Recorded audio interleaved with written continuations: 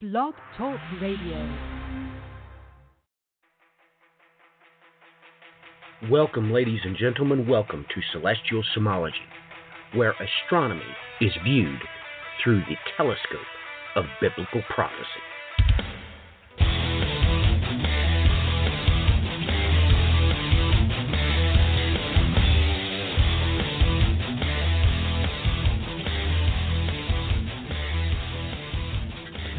Welcome, ladies and gentlemen. Welcome to the program. We are your host, Matthew Miller and Joe Muzidla. It is good to be with you as we record this on, July the 3rd in the evening.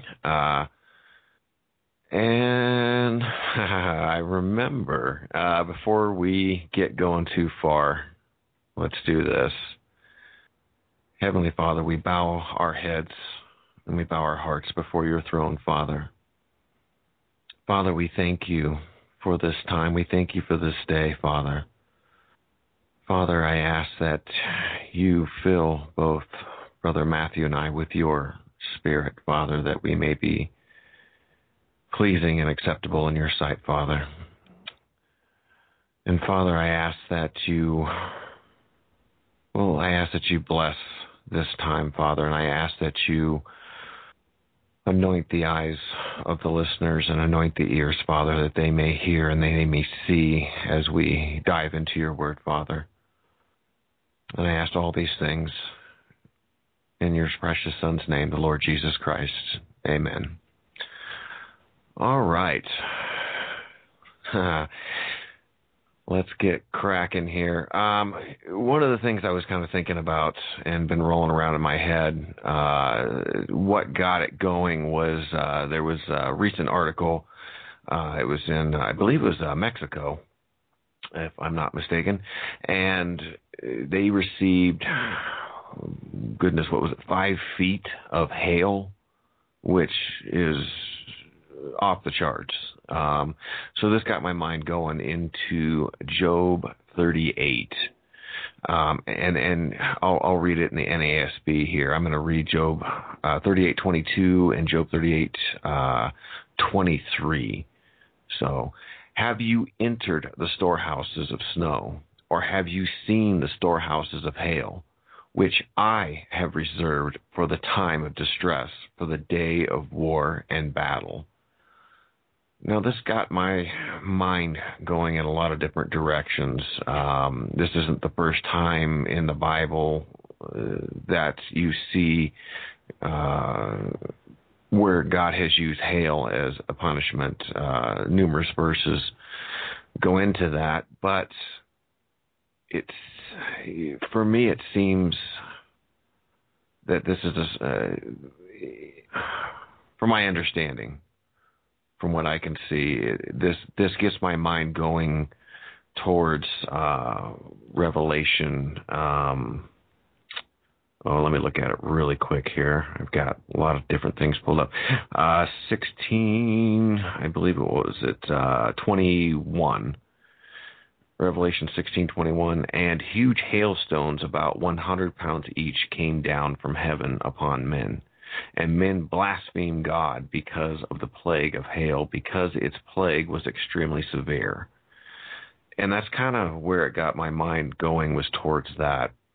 Now, with hail, it's with a large thunderstorm. It's about the updraft and how strong that is. And what it does is it pulls the moisture from those clouds upwards and pretty much kind of holds them up there until they begin to freeze, and they can actually, they grow until the updraft can no longer hold them any longer, depending on how strong it is, and they come down to the ground. Now, they can actually cling one to another, growing to very large sizes. So for something of 100 pounds, this would be a massive updraft. But then it also got my mind thinking of a storehouse and the possibility of what that might look like at 100 pounds. Well, then I had to look at the Kuiper Belt, where it is full of rock and ice, and basically debris. And with different things coming inbound or moving that inbound, well, that's a possibility as well. But I would like to bring in Matthew and see what he's got to say. Matthew? Well, we've talked about this as of really recently with work that we did somewhere or else. I can't remember if it was our show or another show, but we both made reference to Europa, of course. Mm-hmm. And the very simple fact, very little known fact, that if it wasn't for Europa's placement in the heavens, it would have just as much water as the earth. Now, by way of volume, no, that's not what I'm saying at all. But like the earth, Europa would quite possibly be nearly completely covered in water. The only thing that keeps it frozen is the simple fact that it is out at a distance, of course, being a moon of Jupiter. So, ladies and gentlemen, you have to understand that if something was to come in that would drag the ensuing debris that's out there in the Kuiper Belt, most assuredly, it would be ice.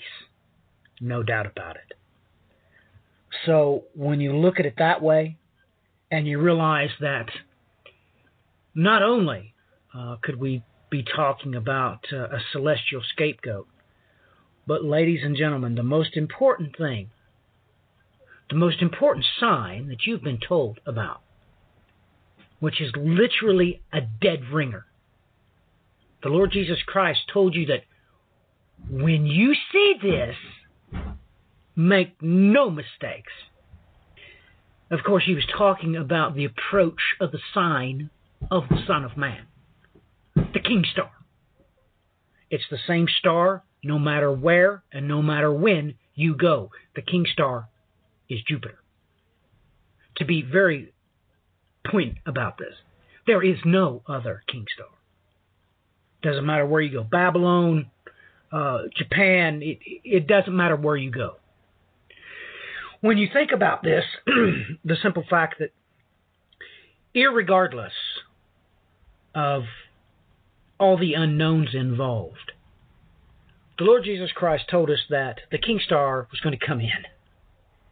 And when that happened, you have to understand, ladies and gentlemen, that probably means that there's going to be debris out at the distance, well, from Jupiter's orbit. Jupiter's grand tack is a mathematical certainty. It has happened before. Now, with that in mind, ladies and gentlemen, you just have to come to grips with this.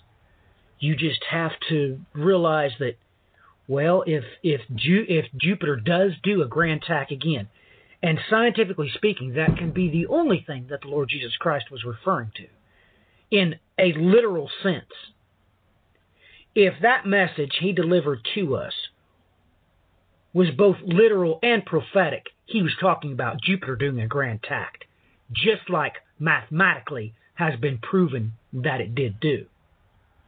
So, where do we go with that? If there ever was a storehouse of hail, it would be the Kuiper Belt, no doubt about it. This cloud or debris field, well, that's the thing about Job chapter 38. He comes together and explains to you exactly how clouds are formed. And he does this, make no mistakes about it. He explains to you how clouds are made thousands of years before anyone ever had a remote clue. So with that in mind, when you say debris, you're talking about, of course, dirt, dust. And literally, the information is delivered in such a way that makes you sit back and think to yourself, well, yeah, that's what a cloud is. Yeah, here on Earth, you have updrafts that create hell as we know it, and that's in the clouds, which are made from dirt as the dust clings together. And, yeah, the H2O particulates around dust, that's what creates clouds. Yet on a grander scale, you most assuredly just described the Kuiper Belt. So, with that in mind, ladies and gentlemen, I hope we've got your attention, because we could possibly be talking about the Kuiper Belt, but just take note, if the sign of the Son of Man comes inbound, if Jupiter does in fact prove history to be isochronal, like God himself has stated, especially in Ecclesiastes, then you're in for one wild ride. Because irregardless if you're talking about debris from the Kuiper Belt, anything that would be drug in by Jupiter would be frozen.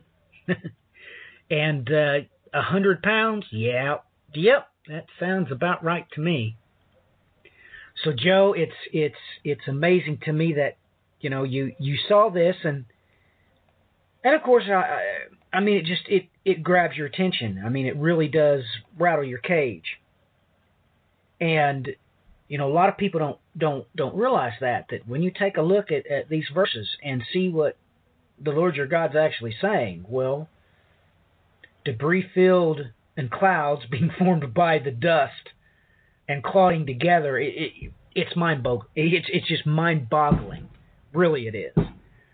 So it's surprising to me that caught, your attention. Your mind immediately went to Job. But, Joe, this was something, Joe, the cars had lost their buoyancy, and they were floating.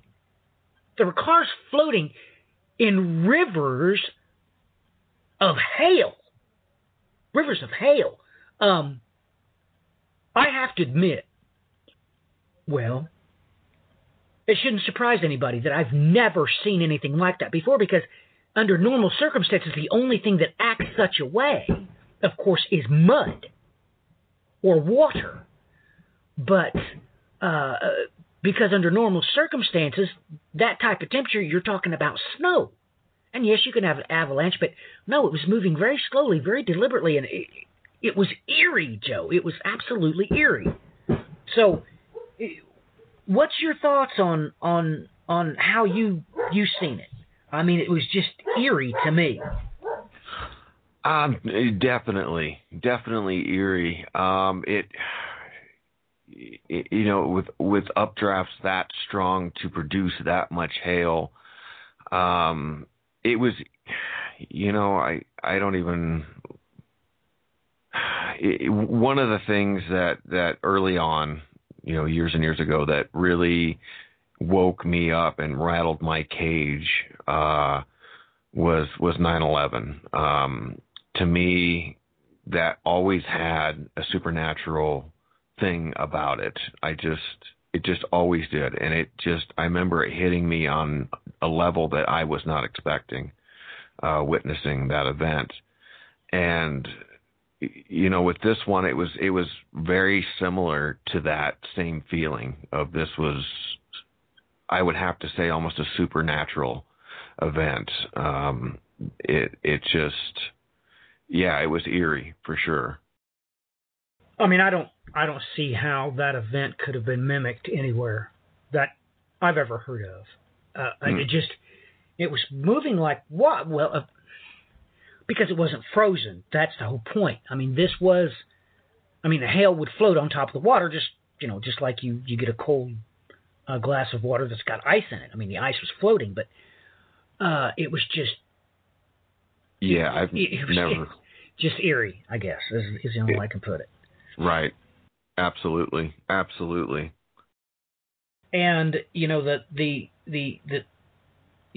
we've had some things pop off here recently. We had the volcano in Italy? Yep. Has caused, I guess, more than a little bit of damage, but it is just eerie to hear the Lord your God state such things that, verse 23, which I have reserved for time of distress, for the day of war and battle. That just makes you take pause. Absolutely. When you have an event like this, it makes you really do think, because there have been times that I've been caught in hailstorms. As a matter of fact, the van that I drive has been pelted. Always basically just enough to really not do too much damage, but of course at times it breaks windows. It can do quite a lot of damage to, of course, the wheat fields and other crops. But by and large, no one ever really gets hurt. They just get mad. They just get upset. Mm-hmm. And, especially when you're, driving your car, you got nothing to park it under, and then you got dings completely total the vehicle. I mean, really don't do any major physical damage, but it will total your vehicle with just little pings everywhere, and it'll just be totaled. And but to see what went on there in Mexico was just... In times when I have been in hail, this verse always stings me. I always think about it. What is going on? What is being kept from my eyes? Because the Lord my God says that when you see hail, that has been reserved for times of battle. And biblically speaking, your mind is just catapulted to, of course, Daniel. When this angel shows up and says, yeah, actually, God, as soon as you started praying 21 days ago, the Lord gave answer. It's just that the Prince of Persia resisted me all this time, and then finally Michael had to get involved, and it just, your mind catapults to there. There had to have been hail, and it makes you wonder. Now look, that the Bible says that Daniel would go to his window 3 times a day, right? Right. So it makes you wonder if he was sitting there praying, and all of a sudden, whap, whap, whap, whap, he starts getting hit with the hail. It just makes you wonder. And it really has always made me wonder whenever I've seen and been a part of hail. It always made me wonder what was going on. Right. So it's pretty well common knowledge that there is no Mexican government. I mean, and that's been the case for a while. Basically, the Al Capones run the show down there. Right. Basically, the cartels, that is the government. I mean, basically. And everybody knows it. And it's been that way for quite some time. So it really does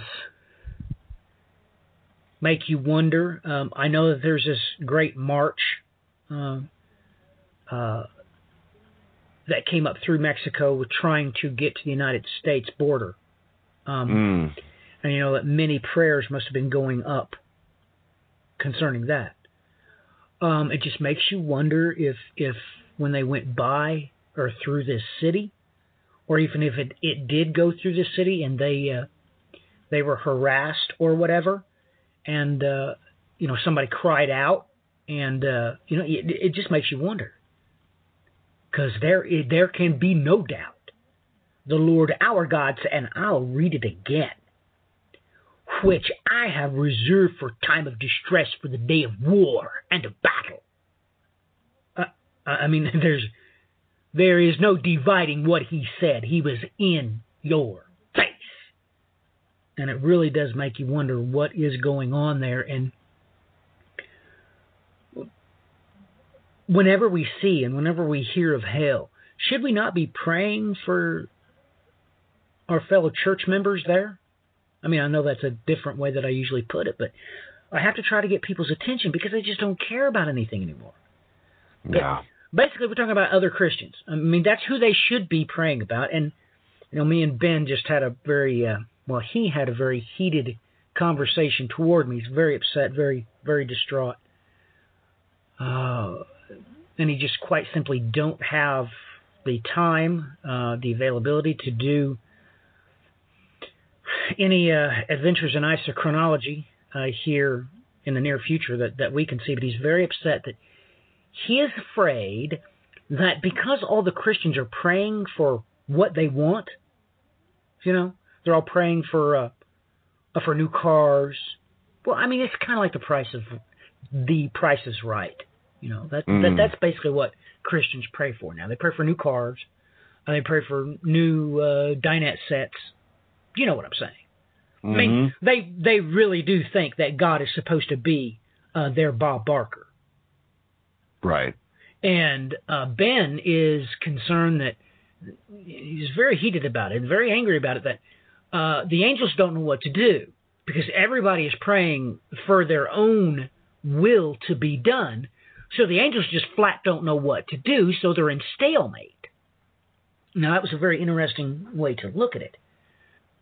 And what would happen, I guess? What would have happened that day if Daniel had prayed for his own will? So, it should get our attention, those of us who do love God, those of us who are called according to his purpose. We should immediately be thinking to ourselves, hey man, we need to pray for the Christians there in that city, which was Guadalajara, right? Yep. Yep. They should probably be the first ones on our plate, right? Absolutely. Or just nobody just flat care anymore. No, and it was the same thing with one of the things I really appreciate is within the, well, I don't know, the ecclesia or the little group that part of, they post all the time different things, and immediately, if I get online and check out, then I have plenty to pray for. One the people in Italy with the volcanoes, the fires, the extreme heat. Oh my goodness, and just in our daily lives, there's no end to situations to pray for. As far as my finances or a vehicle or anything like that, no, absolutely not. Absolutely not. No, I'm not worried about that. But you do admit that's what most people pray for, Joe. Amen. Amen. And I'm sure you're able to hear the boom, boom of the fireworks in the background, right? And now you hear my German Shepherd sounding off. Yep. Something strange, something very strange. For one, I know a certain great-grandmother who is extremely wealthy, to say the least. And she flat stated that she doesn't want to go to her families because it makes her sick that they spend literally thousands upon thousands upon thousands of dollars to try to outdo their neighbors. And she said to me that it's gotten to her, and she thinks they should give the money to the poor, to people who need it. And I was just shocked because, you're talking about a lot of money. She said that they were just blowing on fireworks. Your thoughts, Joe? Oh, on fireworks? Oh, goodness. I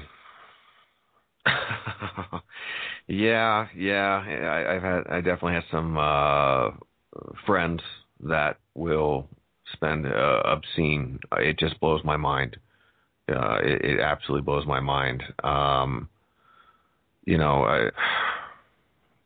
Right now, I guess I'll say personally, I'm trying to come up with funds to help out two different people with two different vehicles that need some pretty major repairs, and they don't have the money to do it. And so we're trying to figure out either just to get rid of them, get what we can for it, and see if we can get them to something else, or we've been fortunate enough to be able to give them rides, and they've been fortunate enough to continue their jobs. But fireworks is pretty much the last Well, it's not even on my mind. I'm just looking forward to getting through tomorrow, and that's about it. Well, what strikes me strangely is that she was the first one to say it. I've seen 2 other friends randomly out of the blue say, you know what, we're not going to do anything for 4th of July. We're just staying home this year. We're not going to do anything. And the one really caught me by surprise because she has grandkids. She has 5 grandkids. And she had literally stated, no, I don't want nothing to do with the fireworks this year. So something is catching people wrong. You know what I'm saying? Absolutely. And this would certainly play in to, look, Joe, let's be honest with each other. Mm-hmm. When Daniel was praying, there was still a remnant left in Israel, correct? Correct. Not everybody was deported, correct? Right. Now, how many rabbis do you think, or priests hadn't been deported? And all of a sudden it starts hailing. Do you realize that hail would have immediately triggered those people that were literally weeping and wailing over their family members that had been taken? They would have been fervently praying for them, right? Right. I mean, as soon as they saw hail, they all knew Job, right? Right. And when it immediately got their attention, they would have started praying for those, begging God to at least spare their lives, right? Right. So it just makes you wonder why that doesn't do the same thing for us. But of course, we don't think that way, do we? Not anymore. Ben was very upset. He said that a child, I guess, drowned in the Rio Grande, and I guess she had just been to a refused entrance, and then she washes up on the beach, and he said that it reminded him of that little Syrian Christian boy that washed up on the beach. And I immediately remembered it because when I posted the picture on Facebook, they marked it offensive, so you couldn't see it. Right. And I was just posting the link from the New York Times, I think, or the Washington Post. And they wouldn't let you see it. And he said it reminded, him of that. And it just makes you wonder that whenever we see hail going on like that, we shouldn't be concerned. That their angels are having trouble getting through. You know what I'm saying? Right. Absolutely. And it just makes you wonder. It just makes you wonder what's going on, what's happening, and I don't know, Joe. So, what's your personal thoughts? Oh goodness, that's that's a good question. Thinking about all those things, it brings in, seeing that video just brought in such a smack of reality. Like I said, it was just. There was just something about it that was just very eerie. Really got me thinking about, of course, Job 38. And then it got me, it just got me thinking about all the different mechanics and different things. But as far as where we're at as a society, especially in the Western world, I've seen people starting to walk away from some of the mega churches. And, I'm not trying to bash anybody, or I'm not going to name any names or go after anything like that, but I'm seeing some good in these times, with these hailstorms that bring about an awareness that just makes, it just sends a shock up your spine. and you see it, you can't help but have some sort of deep, deep reaction to it. There, you know that there's just something much greater going on than just, a plain old storm or whatever, or just a bad storm that happens once every 10 years.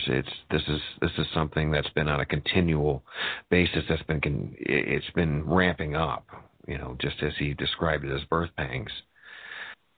And there are those that are starting to pick their heads up and look around and examine where they're at. And, that's a good thing.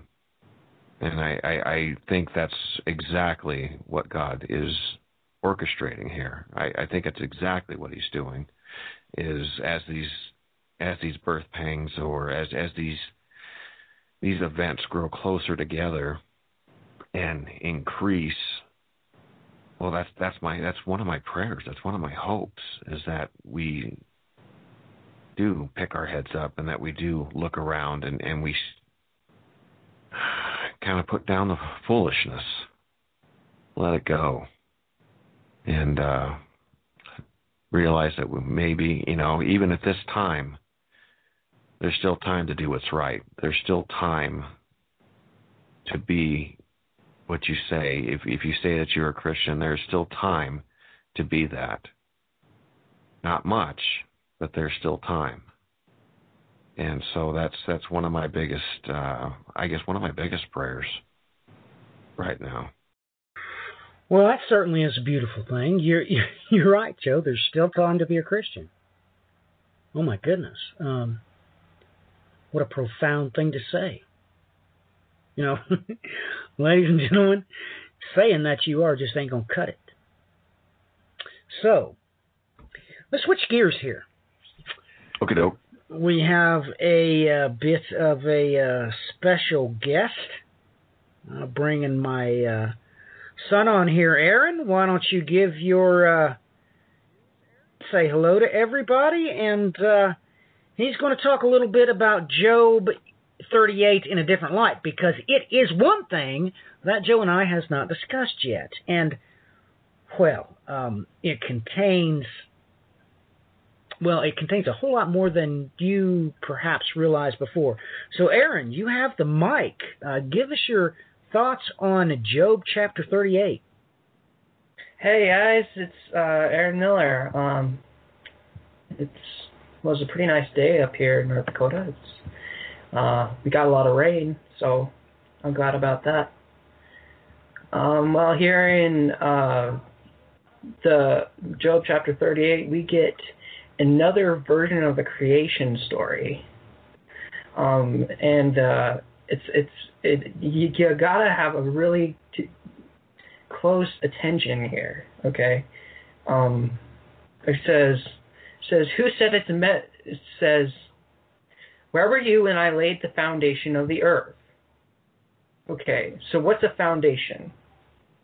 This means the core of the earth, correct? That's right. I mean, most people would say that you'd have to be talking about, at the iron core. That's what you'd have to be talking about. That is the foundation. That is the center point, because this being a sphere, and more importantly, he calls it a gyro. But with that in mind, I mean, you can't get away from Isaiah chapter 24. The Greek calls it a gyro. So with that in mind, he in as much must be saying that, the core, whatever that might be. I mean, we can't actually go there to prove that it's liquid or that it's solid or anything like that, but or what it's made of. But he's got to be talking about the core. Joe, would you agree or disagree? I absolutely agree. Something about that is, I think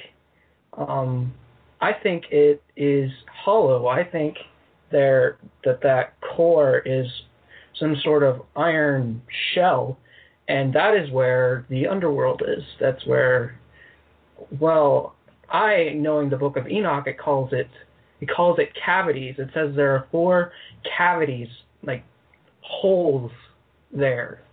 And basically, what is the abyss? The abyss basically says that there is no bottom. That's what the Greek means. And I think it means that you're in the core. You're in the core where, well, that's where all gravity is. And so I think this foundation is hollow, and well, that's where I do agree that's where the ungodly are, and where the angels are trapped presently. Well, I mean, for one thing, you must be speaking of such a place, because once you get to the center, you can't move before up is down and down is up, correct? Before you go one millimeter left or right, east is west and west is east. You're in the center of that gyroscopic mechanism well, once you're in the center, if you move, everything becomes, well, topsy-turvy. So there is no bottom once you're in that center. And I've stated this many times before. The only thing that makes sense that what the key is the whole reason why, well, we have seasons in the first place. Because they are stuck in that center because they cannot escape it, because it creates an X. Because our north and south magnetic pole is not lined up with the rest of the solar system. More importantly, the sun, the crucible. It's not lined up with that. This creates an X. Now, the sun's magnetic north and south pole, its magnetic gravity well, is directly up and down, parallel to the ecliptic. Ours is inclinated at 23.4 degrees. And that's why there is no, they're stuck. They're stuck right there in where the X marks the spot. I have forever stated this since I think I wrote my first papers on it when I was 14 or 15. So, but literally, what you have described is the center of a sphere, that point where if you move at all, up is down, down is up, and east is west, and left is right, and it just is, once you're in the center, you're in the center. There's nowhere you can go. It is bottomless. You can't move. So, Joe, your thoughts. Do you concur with that or not? Or do you think Aaron and I have completely lost our minds? No, my mind was just going about 300 miles an hour there. So, no, that is, wow, that is fantastic.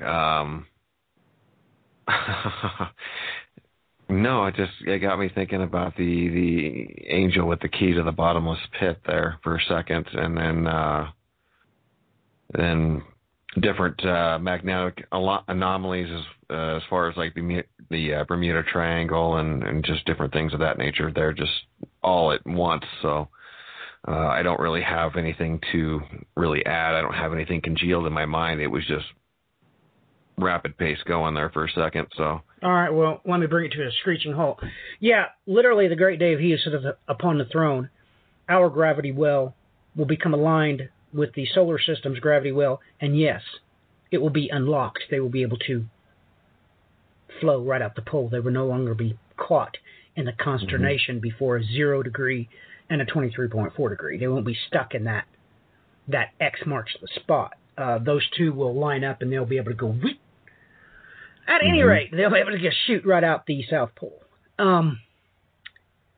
Yeah, just to solidify your thoughts there, because I know you was wondering. Well, I know Matthew stated before that he's going to kick us back up to a 0 degree axis, which is, by the way, God comes out and states a lot of this in the first chapter of Enoch, by the way. So. And I was pretty excited, not to get off topic, but Aaron brought home a printed copy today, so we got a hard copy today. I've been looking over, but I had to do some electrical work at home, work on his outlets and stuff like that, so he can have more functionability in his room and all that stuff. So, but anyway, that first chapter of Enoch states many of the things I just did, and it's just amazing that he would bring that up. So, Aaron, back to you. Do any of you know what a black hole is? I know I described this to you, but Joe, do you know what a black hole is? I have a vague notion, but fire away, please. A black hole is scientifically, mathematically, just gravity. All it is pure gravity. It pulls down into infinity. And basically, it is bottomless. Science, literally, Albert Einstein heard when he published one of his books about physics, a guy who was fighting in World War II. While he was in the trenches, he had one of Einstein's books, and he wrote a note where he drew what physics proves to be a black hole, but defies physics. It defies the laws of physics, but it makes sense, and it can be proven. And in fact, we have a picture of it, of a real black hole now that came out here pretty recently. It goes on forever. The way that science can understand it, it can't understand it. So, what if I'm no scientist, but what if the center of our Earth is a miniature black hole, and all we are round because all the Lord let all the hard matter form a shell around it. So really, and instead of pulling inside of the black hole, it sustained itself around in the form of a shell. Well, basically what you're trying to say is this. No. Take a deep breath, boys. You're talking about a gyro. Okay? What you're saying is, well, I'm sure that both of you understand that it's very hard to crush a golf ball or any sphere. Because when you exert opposing pressure on it, that pressure is equally divided out over the entire surface of that said sphere. Now, a lot of people like playing around with eggs. You can do pretty much the same thing with an egg. If you assert opposing directional force on that egg, it's nearly impossible to crush. Do you understand what I'm talking about now? The same laws apply to arch bridges. Well, literally what you're saying is that, there was a foundation, a first layer of a sphere, and then this black hole in the middle could not suck any more. You understand? Because it created a perfect sphere. So, literally what Aaron just described makes perfect sense. Because, now remember, well, let's just talk about some of the phraseology used in Job. You can come here and no further. You see, because once you exert so much pressure, the molecules are permitted by the Lord our God to only come so close to each other. Job uses that phraseology as, you may come here and no further. He says that he sets a boundary or a limit, and it can come here and no further. So, when you simplify things and think about what Aaron just said, that is obviously the case. Right. So, back to you, Aaron. So you've got this mind that's come up with this idea that we could have an infinite gravity source, gravity well, at the center of every planet or every, astral body. Correct? Is that what you're saying? Yeah, but it would have to be very miniature. It would be small enough that it wouldn't suck the entire planet in. And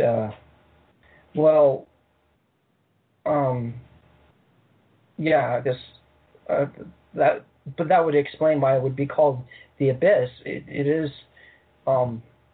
literally the Greek says in Genesis chapter 1 verse 2, it says the Spirit of God was hovering, the darkness was over the surface of the abyss.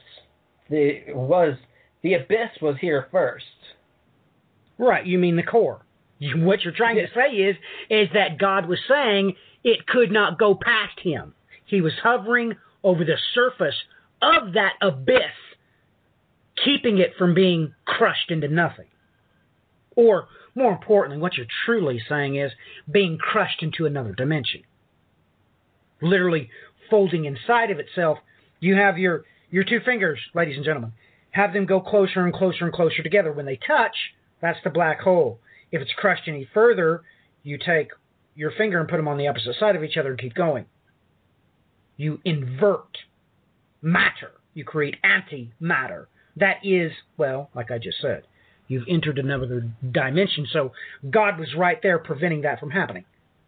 Right there, he was over the surface of that deep, preventing it from being crushed, or, like I just pointed out, going and creating another parallel, well, not a parallel, an anti-universe. Aaron? It's something I want you guys to know. When your Hebrew translations usually, Hebrew translations of your Bibles, which makes up the majority of them, says deep or deeps, it's usually in Greek, abyss. So, yes, when it says the fountains of the great deep were broken up, it says, yes, the water was trapped in the abyss. That was in the abyss.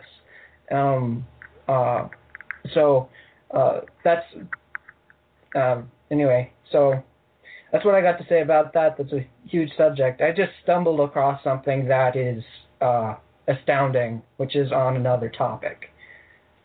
Well, by all means, this is your daddy's show. Go for it. Yeah, you can be off topic. Go right ahead. Unless Joe has umbrage with it. Joe, do you mind? Absolutely not. Rock and roll, buddy. After it, I'm just going to continue reading from that verse. Who set its measurements, since you know, or who stretched out the line on it? Here we go, verse 6. And on what were its bases sunk, or who laid its cornerstone? We know who the cornerstone is. Okay? But notice this. It says the word bases is Hebrew 134, Eden. Now it's not the same Eden as the Garden of Eden. It has its root is H113. Adon, same as Adonai.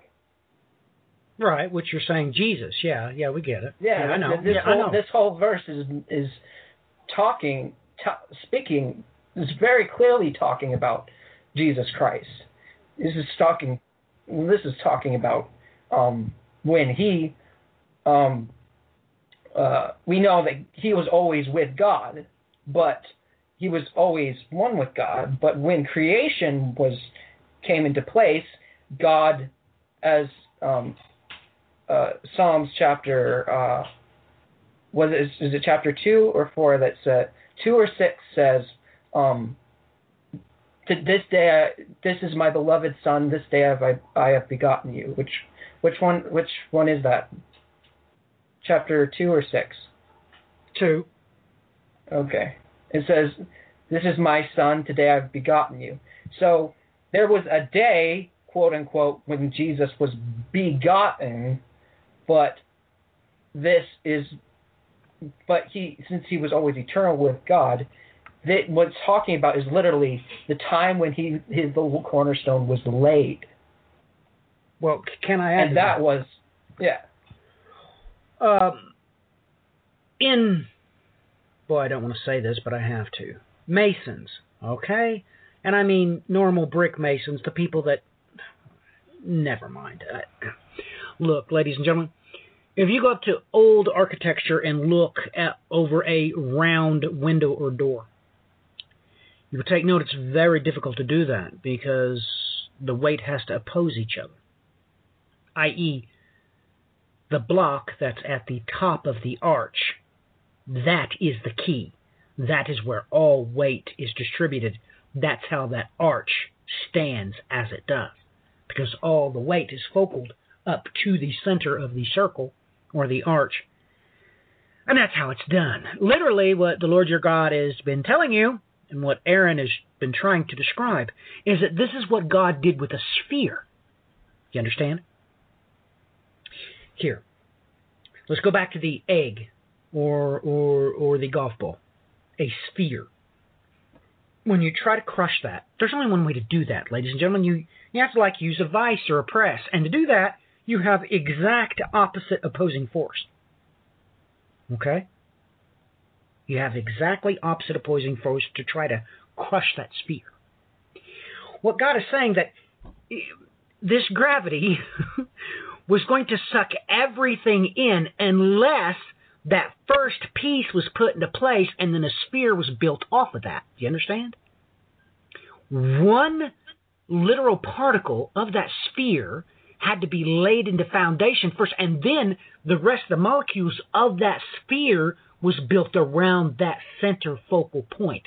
And ladies and gentlemen, now that I stated that, now you can read verse 7 and understand why the book of Hebrews describes it the way it describes it, as, Jesus is not an angel of who of the angels is stated, yada, yada, yada. Well, that entire diatribe in Hebrews is because of the very next verse, with which Aaron hasn't read yet. I'll read it.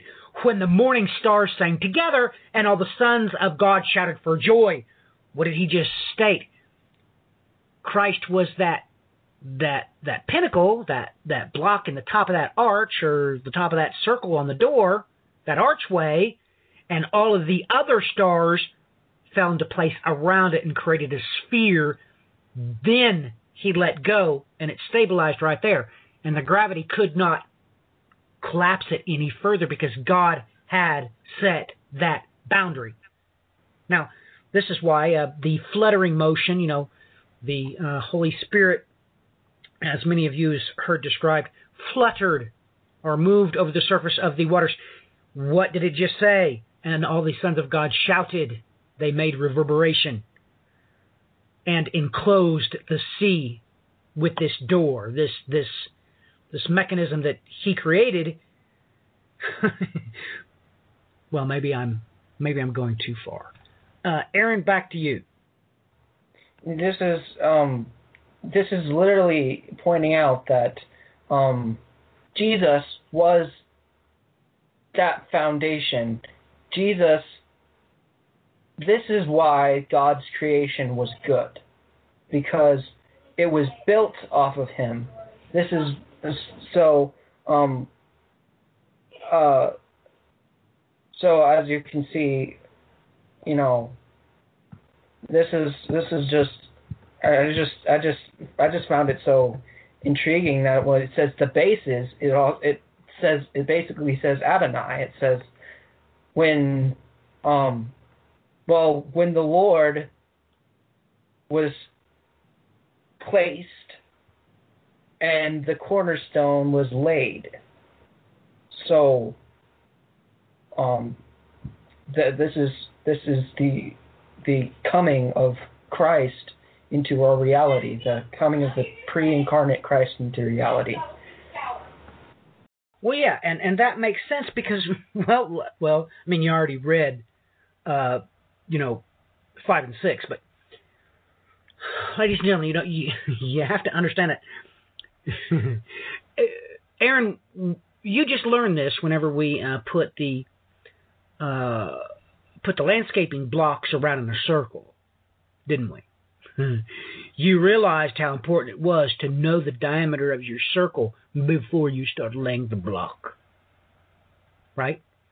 Listen to what he just said. He just stated that God came up with this dimension first. He said, okay, we're going to have this core, we're going to have this perfect sphere that can endure all this crushing gravity, because it can't crush in on itself. I'm going to give that measurement. Ladies and gentlemen, before you start building, you better know. It just hit everybody, didn't it? You better know the radius of your arch. That's exactly what he just said, just you weren't listening. Here, let me read it for you again. Who set its measurements? Look, ladies and gentlemen, this is what God did. He said, okay, I'm going to make the core, let us say, 888 miles in diameter. That's what we're going to make the core. Okay? Let me keep reading. Since you know, or who stretched the line on it, in order to know the proper deflection, you, of course, got to get the diameter, ladies and gentlemen. That's what he just told you. He literally just told you that. You got to know the dimensions before you take and know how to construct the first radii on that first block and lay it perfectly in place. Because, ladies and gentlemen, if you don't know the perfect deflections and angles required to go around in a perfect sphere around any given point, you need to call an engineer and make sure you're doing what you're doing correctly. But Aaron literally got hands-on knowledge about this the other day when we went helping one of our elderly friends, who is a Catholic, by the way. We were putting in some landscaping stones. So Aaron got first-hand knowledge about this, about how, and now he understands why I put the chalk on the ground. And at first I'm sure that my son was really amused, sitting there thinking to himself, why did my daddy buy fluorescent green chalk, and why does he have a tape measure, and why is he going around in a circle in this tree?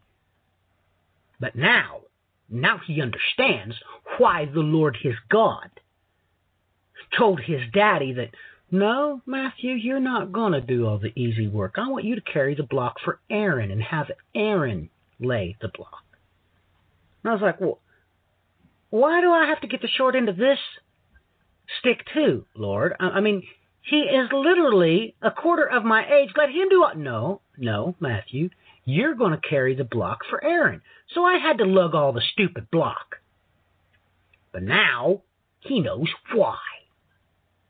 So it's critically important that you understand that a lot of times when God is explaining something to you in the Bible, if you've never constructed a landscaping wall or a window or anything else, you really don't understand what the Lord is saying. And what he's saying is absolutely wonderful. It's beyond your comprehension if you've never worked with things like that or delve too deeply into higher mathematics. You don't realize that it's critically important you know the dimensions before you start laying the cornerstone. Or your arch is going to fall, your bridge is going to collapse. It's critically important that you know what that focal point is going to be, because it is into infinity. It's literally a finite point. That is Christ the King. He is the pinnacle. And it's just, when I take a look at this and read it, it's exciting to me because I know exactly what he's talking about. So, Aaron, I concur with what you stated, and it would be apropos for us to get Joe's comments. Joe, your thoughts?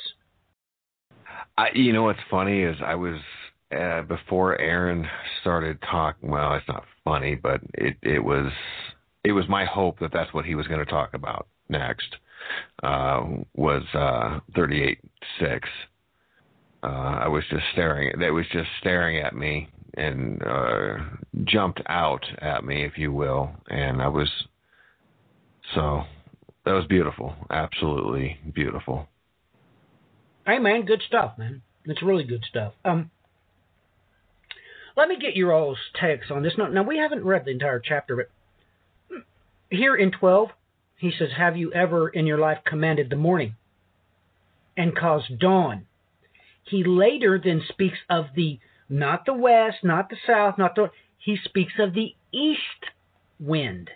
He repeatedly here makes reference to this, Where is the way to the dwelling of the light and darkness? Where is its place?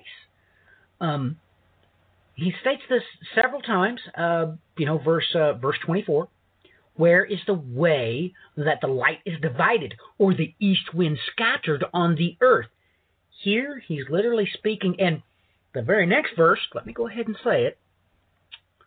Who hath cleft the channel for the flood, or the way for the thunderbolt, to bring rain, yada, yada, yada. And I did mention this before. On a land without people, a desert without a man on it, to satisfy the waste and desolate places, and to make seeds of grass sprout.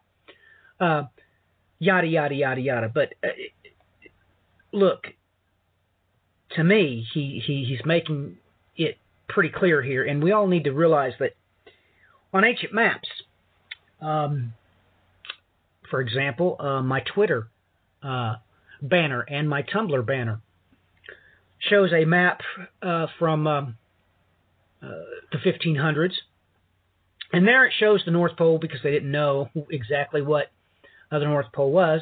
They just called it Insula Magnetum, or the Island of Magnets. They thought that up at the North Pole there was this black island. And when you look at maps from the 1500s, 1600s, it's very strange because they show there to be a great big black mountain there at the North Pole, and 4 land masses around it with 4 rivers running into it. It's just all over the place back on maps then, and it really does get your attention where you know where to look. It's just absolutely amazing to look at, and I thought about putting that up for my next banner, but when you look at it, it makes you think of the Garden of Eden, because it loudly, has this X where there's 4 rivers flowing into the middle of it, and this black island in the middle, denoting what they considered must be up there. But this is maps from 1594, 1567, 1531. It's just absolutely amazing to look at. What's your thoughts, Joe? One, that's amazing for the time. 2, well, I'm looking at. There's a lot of information just in this thing. I'm not sure about the different colors going around it, but one, it kind of reminds me, of the foundation stone in the center, but 4 different chambers, and then it looks like they have a degree in the center of it, or some sort of measurement from the center going out. But I'm dying to see what Aaron's got. Well, Aaron, jump on here now that you're taking a look at one of these maps anyway. I mean, like I stated, there's several from the 1500s. You described that the Book of Enoch has these 4 compartments on the interior of the earth. Take a look at that map. What's your thoughts on that? Yeah, it makes so much sense. And here we have water going around it, where we have the underwater springs coming out from it. I mean, it looks to me like they thought it was like the top of the earth or somewhere, but not inside of the earth somewhere. Yeah, this is crazy. And then, like how Joe mentioned the line there, the radius thing. Yeah. And that's in this chapter when it says you stretch the line on it. Is that verse 6? That's right. Verse 5. This entire chapter is off the charts, boys and girls, and most people don't realize that. This is a creation story. This is Genesis chapter 1, part 2. Literally, this is a creation, almost looking from the other side of the window. I don't know how else to describe it, but it is a creation narrative. That is what this chapter is, on several different levels. So, it's amazing to me that we've been on about this chapter for this long and we haven't read it. That's absolutely amazing to me. We've just pulled out little snippets of it, and oh my goodness, are we way over on time again, Joe? We are. Yeah, I think so. It's we're way over time again. Yeah, but this talks about the imprisonment of the fallen angels here too. Oh, Lord have mercy, boy! I was trying to pull out a quick ending, and I guess that ain't gonna happen. All right, Aaron, please share which verses are you alluding to, and why you think that is the. Why do you think that's what these verses are saying? Go ahead. You got the mic. Verses 31 to 32. Can you bind the chains of the Pleiades, or loose the cords of Orion? Can you lead forth a constellation in its season, and guide the bear in her satellites? Okay, let me put forth my own translations. Pleiades, that is the seven stars. And the book of Enoch is clear. There are 7 fallen angels. And the book of Revelation is clear. The beast of the sea has 7 heads. And these are chained, who can bind the chains of the Pleiades. We know where they are chained, in the center of the earth. And who can loose the cords of Orion? Orion in Aramaic languages is Nephilim, is a Nephil. That is a giant, literally. And he was Orion was well known in Greek mythology as a giant. Something as interesting to note, I'm going to bring up the Chronicles of Jerahmeel, a Jewish text called the Chronicles of Jerahmeel. It's and it has a midrash of Shemhaziah and Azael, or Semyaza and Azael. So here it talks about the fall of the angels in that day, and it says, verse 12, Shemhaziah repented and suspended himself between heaven and earth, head bent downward, where he durst not appear before God, and he still hangs between the earth. Some other texts point out that this is Orion that he's hanging from. They says that the Jews believe that Semyaza hung himself from the constellation Orion. Which, ladies and gentlemen, you better figure this out real quick. Orion is the sign of the strike, and opposite of the heavens, directly across from it. Here, let me make myself clear. In Orion is an equinox. Go the other side of the heavens, guess what? That is the sign of the restrainer, Ophiuchus. And therein lies, yes, an extremity. The greatest distance between the ecliptic and the equator is in Orion. And Ophiuchus, the sign of the strike upon the cheek, and the sign of the restrainer. So, Joe, your thoughts? Oh, goodness. Let's see. One thing I wanted to ask Aaron, or you, loose the cords of Orion. You talked about that being Nephilim. First thing that comes to my mind is a birth cord, and then the other one is, I guess, a genetic strand. Would that be something? I don't know why. That's just coming to my melon right there. That's a very good idea. Well, yeah. We know in Daniel it says that the iron will not cleave to the clay. Mm-hmm. So really, that's the riddle here. Who can loose the cords? Right. You would be saying that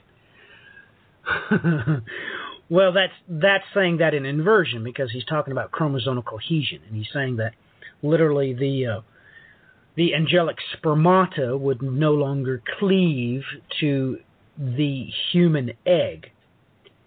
And literally it's an inversion of what, well, was just stated, the cords of Orion. Wow. Talk about a $144,000 question, Joe. You just didn't pull any punches, did you? Not really. I'm going to have to state that. I'll let my son answer of his own accord.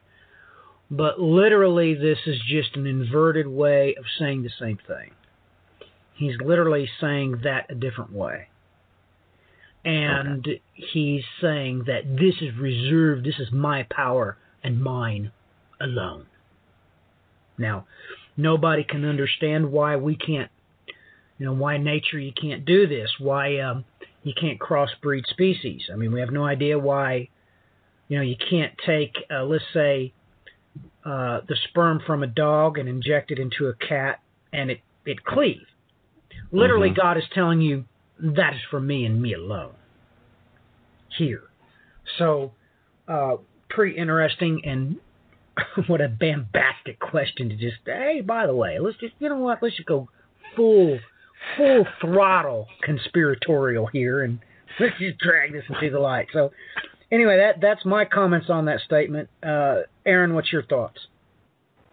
Yeah, I agree. Just, and even still, they're, on the other side of it being genetic, it could be also literal, that the Lord loosened the binding of the spirits of the giants to the abyss. They weren't,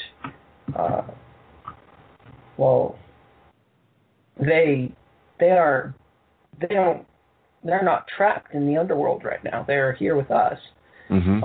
So their cords are loosened. Let's do this. Well, what do you think he meant by "and guide the bear out with her satellites"? What's your thoughts on that, Aaron? Well, the word for satellites is sons. It has been. It's her sons. So what are you saying? Just come out and say it. What are you saying?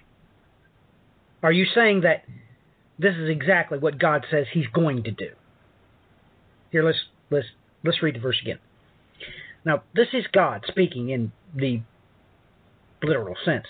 Can you lead forth a constellation in its season and guide the bear with her satellites?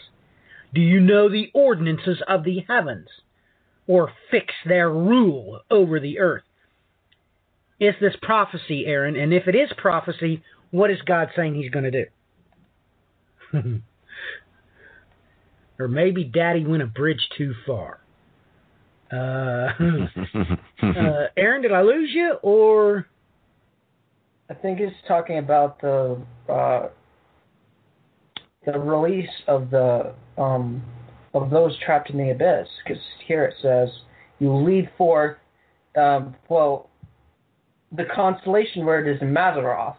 The Septuagint transliterates this word, so it says it identifies this as Mazaroth. Mazaroth in his time.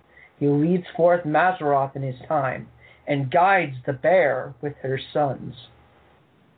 And the word for bear, well, you could call that anything. It's just this word in Hebrew, ash or aish. But I don't think anybody knows for sure. I'm going to check the Septuagint. The Septuagint says, doesn't say, it says the evening star with his rays. The evening star is Hesperus. That's what it says in Greek.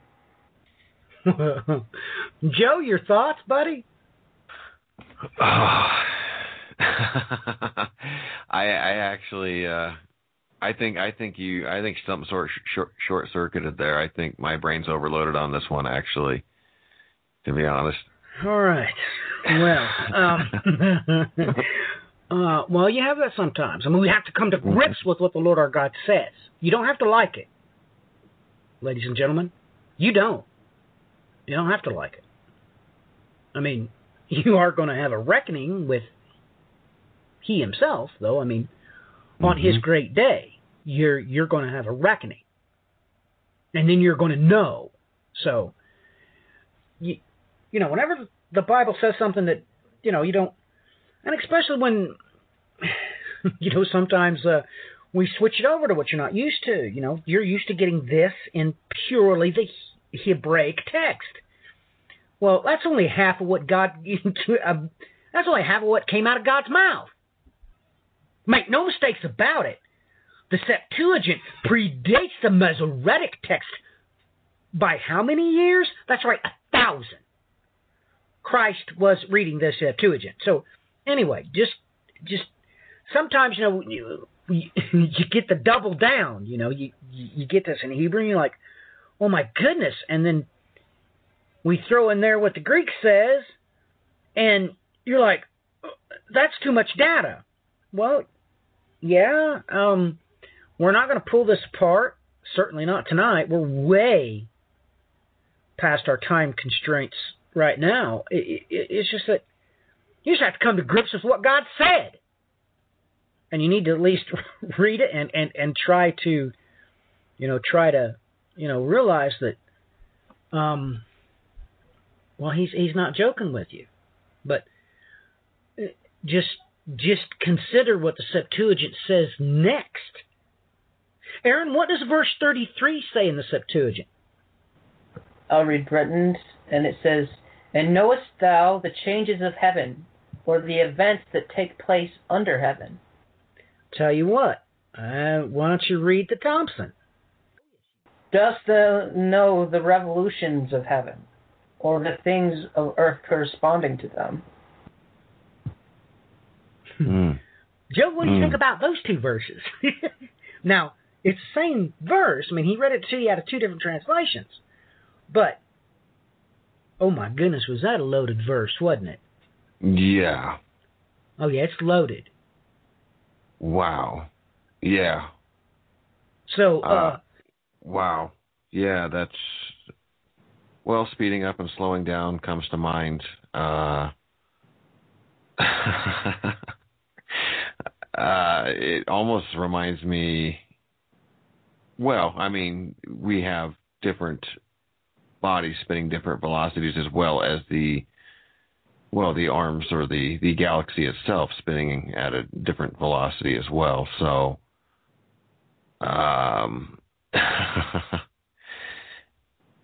it just kind of reminds me of, I guess that drag being released, if that's... Amen. Amen. Oh, I know what you mean. You're going to have a Salah moment, ladies and gentlemen. That's not what I say. That's what the Lord thy God says. And please, no one understand this. You're going to have this day when you're going to have a reckoning with Him personally. I know most of you have never heard that before. But he loudly declares it in just multiple chapters that you've been told makes absolutely no sense whatsoever. Or more importantly, you've never even discussed them with your teacher or your preacher or pastor or whatever. But God don't have a problem coming right out and telling you. And taking one by the hair of the head. The Greek for 32 is quite interesting. Which everybody needs to realize that you've heard us talk about this before, that NASA has deducted that there are times when the solar wind reaches a certain, exerts a certain pressure, that it makes Venus don a comet's tail. You can look that up right in the news. Just do Venus comet. You'll see it. You'll see the pictures come right up. You can go to the NASA documentation, but I'm sure all of you have heard me discuss those news articles before. Yes, which that's exactly what the Greek states here. Well, we have gone on just far, and we have literally covered so few of these verses. Oh my goodness. Just the last. No, that is enough. We cannot do any more. We just pushed way past the time. So, wow, this has covered so many aspects, so many things we've covered. Let me get Aaron's closing comments on Job, the 38th chapter. Aaron? Well, definitely very interesting that God really goes through everything that he did on a cosmological level. It's pretty cool. I thought it was. And we didn't even get to talking about how to close the sea with doors. However, we're going to try to understand that. Yeah, this was pretty cool talking with you guys. All right, Joe, your closing comments, please. All right. First of all, absolute honor to be with you and your be with you, Aaron, and of course you as well, Matthew. We talked about a lot in this time, and well, in my mind, I guess there's in several verses there's the puzzle that is face up, where you can see the picture, and then, well, maybe this is the reverse side. If you were to, the puzzle piece still goes together, but you're just seeing the opposite side of it. Absolutely mind-blowing. My vote is that I would love to do this again and spend even a little more time in Job, if you guys are up for it. But I absolutely had a blast this evening. All right. Well, we may do that. We're going to go out in prayer. So, Joe, why don't you take us out in prayer and be sure and, well, we need to remember the Christians that were there where this hail took place and anything else that comes to mind. We had these Christians around this volcano. We just got all kinds of things going on, Joe, so don't forget them. And may the Lord consider them to be of more value than we, and especially their children. Amen? Amen. All right, take us out in prayer, Joe. Oh, yeah. Heavenly Father, we bow our heads and we bow our hearts before your throne, Father. Father, we want to lift those up in prayer, especially those suffering or who have, well, in the midst of catastrophe, Father, those in Mexico, Father, those in South Africa, Father, that are just trying to survive and just trying to hang on right now, those that in India, Father, that the weather systems are off the charts, Father, those that, well, in Italy today, Father, that witnessed an immense amount of power, Father, that, well, they had to flee for their lives, Father. And, Father, you know that I have a hard time even thinking of your innocence being harmed, Father. And so I ask that you pay special attention to your little ones, Father, that you keep watch over them, Father. And I also ask that you watch over Brother Matthew and Brother Aaron and Brother Matthew's entire family, Father. In Jesus' name, amen. Amen. Even unto amen, hallelujah. Amen. Until next time, ladies and gentlemen, God bless. Godspeed.